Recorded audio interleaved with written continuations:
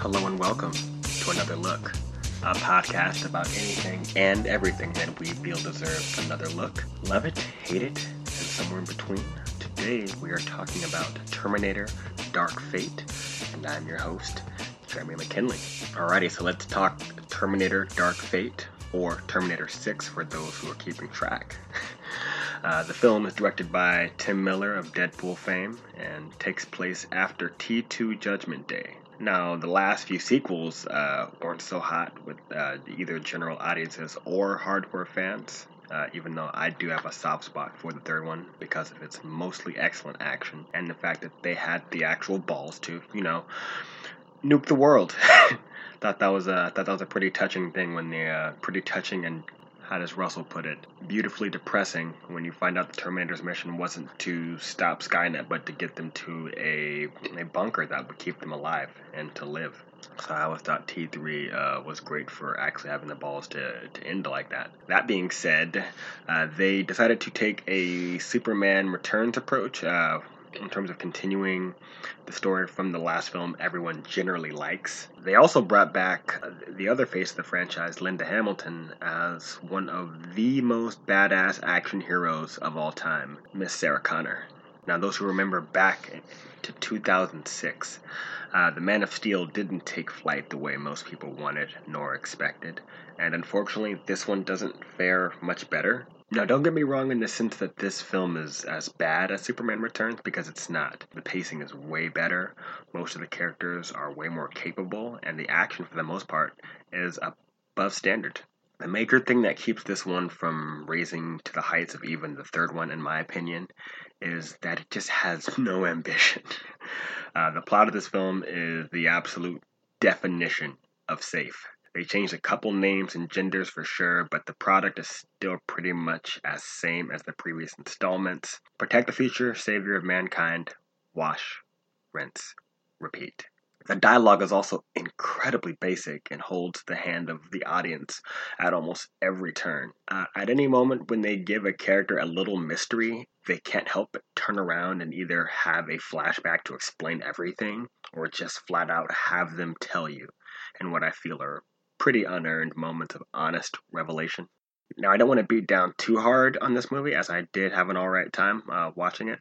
Linda Hamilton and Schwarzenegger are both easily the best parts of this movie, bringing a lot of goodwill from their previous installments. What they did with Arnold's character was, in my opinion, very interesting, but I felt that it required more exploration, dealing with his AI learning and it growing to a certain point. Because in Terminator 2, and I'm not going to spoil what happens in this movie, but in Terminator 2, they talk about how his AI can learn, and because the Terminators were built to be like infiltration units, they have to, in order to become a better infiltrator, you have to learn how to act and appear human.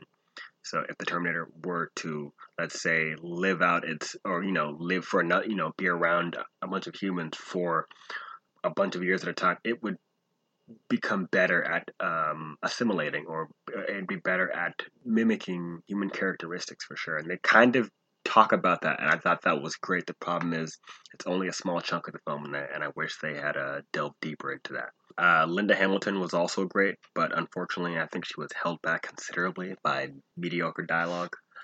There is one great scene with her where she's talking to the new character they have to protect from the Terminator, and it deals with pictures. I'm not going to say any more than that, because saying what the pictures are about would spoil something for people that haven't seen this movie, because they make a big, I think they make what they believe to be a big move at the beginning of this movie, and I could see how it is a big move, but they immediately kind of fall back into the same old time loop, same old cycle. So yeah, like, the move they did, they could take it somewhere interesting, but it only feels like it's there for shock value, really, in terms of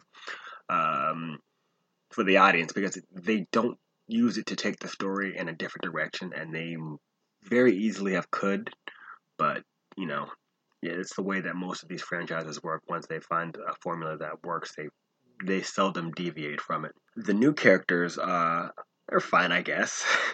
Basic is probably a better word to describe them. Mackenzie Davis turns in an excellent physical performance as Grace, the augmented human sent back to protect the new savior of mankind.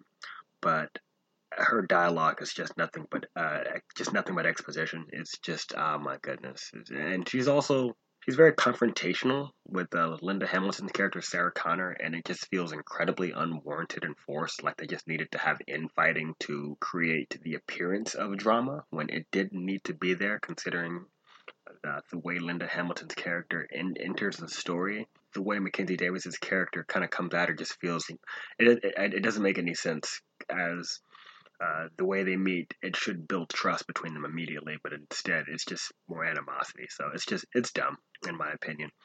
Visually, the film looks mostly good.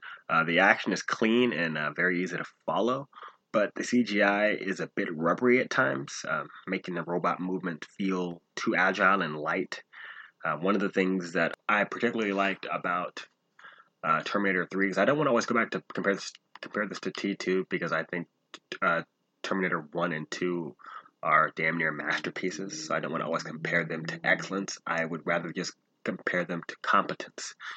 And in Terminator 3, there's a fight between the TX and the Arnold Terminator, the T-800. And although they use some CGI here and there, what they're able to capture when these two robots are fighting is just how heavy they are. Well, like whenever they're slammed to the ground, it feels weighty. And I feel like a lot of the time the action is so incredibly fluid, and even though these characters are being, smacked into walls and poles and steel girders, it's just too fluid, and it's taken away from the realness of it in terms of how heavy these things are. I mean, it's even stated in the movie that the T-800 weighs an average of like 400 pounds, and so when these things are constantly being smacked around like beach balls, even though they are being smacked around by other things that are as strong as them, it just it takes away from the weight, because they end up using a lot of CGI whenever those kind of characters are smacked into things. So good CGI knows how to capture weight, and unfortunately the CGI they use here doesn't quite accomplish that. One of the things I really enjoy when it comes to weight in robots is like Pacific Rim, where they make the robots move incredibly slow to give that appearance of just how heavy they are and how big they are. And although these robots aren't nearly as big, they were really able to capture that more with Terminator 2 and Terminator 1, especially 1 more because they had a constraint with their budget. So they had to use animatronics. They didn't have CGI back then, and then they, had better CGI in T2. But even then, they used as much practicalness as possible, which just kept everything feeling very weighty. And there's also an opening shot of Terminators walking out of the ocean that just looks like it's out of a PlayStation 3. And yes, I said PlayStation 3, not PlayStation 4. I've seen some cutscenes from PS4 games that look way better than the opening shot of this movie, unfortunately. But yeah, the CGI it just wasn't doing it for me. All in all, this movie is it's just okay. It's not good and not bad, which is a letdown considering how much I love Miller's last film, Deadpool. It could be chalked up to a sophomore slump, or chalked up to studio interference, or it could be chalked up to infighting. I actually heard that there was a bit of contention between what Tim Miller wanted to do and what James Cameron wanted to do, because apparently the rights reverted back to Mr. Cameron after a certain time of not making new Terminator movies or properties. I don't recall, but there's a law that basically gives the creators, in terms of film creators, the rights back to their original properties after it's been shopped around and bought by other companies and stuff. So apparently James Cameron wanted something, and Tim Miller wanted something else, but because James Cameron is James Cameron and has a lot more clout and weight to throw around, probably got more his way. But when there's that kind of conflict in the making of a movie, it generally shows in the final product, and unfortunately it did here as well. So either way, the film we got is the film we got, and I'm gonna give it a 6.5 out of 10. Thank you for joining me for another look. You can message us on Facebook at Another Look. You can tweet at us at Another Look. That is 3 O's. And you can find our podcast on Podbean/Another Look. Again, Podbean/Another Look. I am Jeremy McKinley, and thank you for joining me.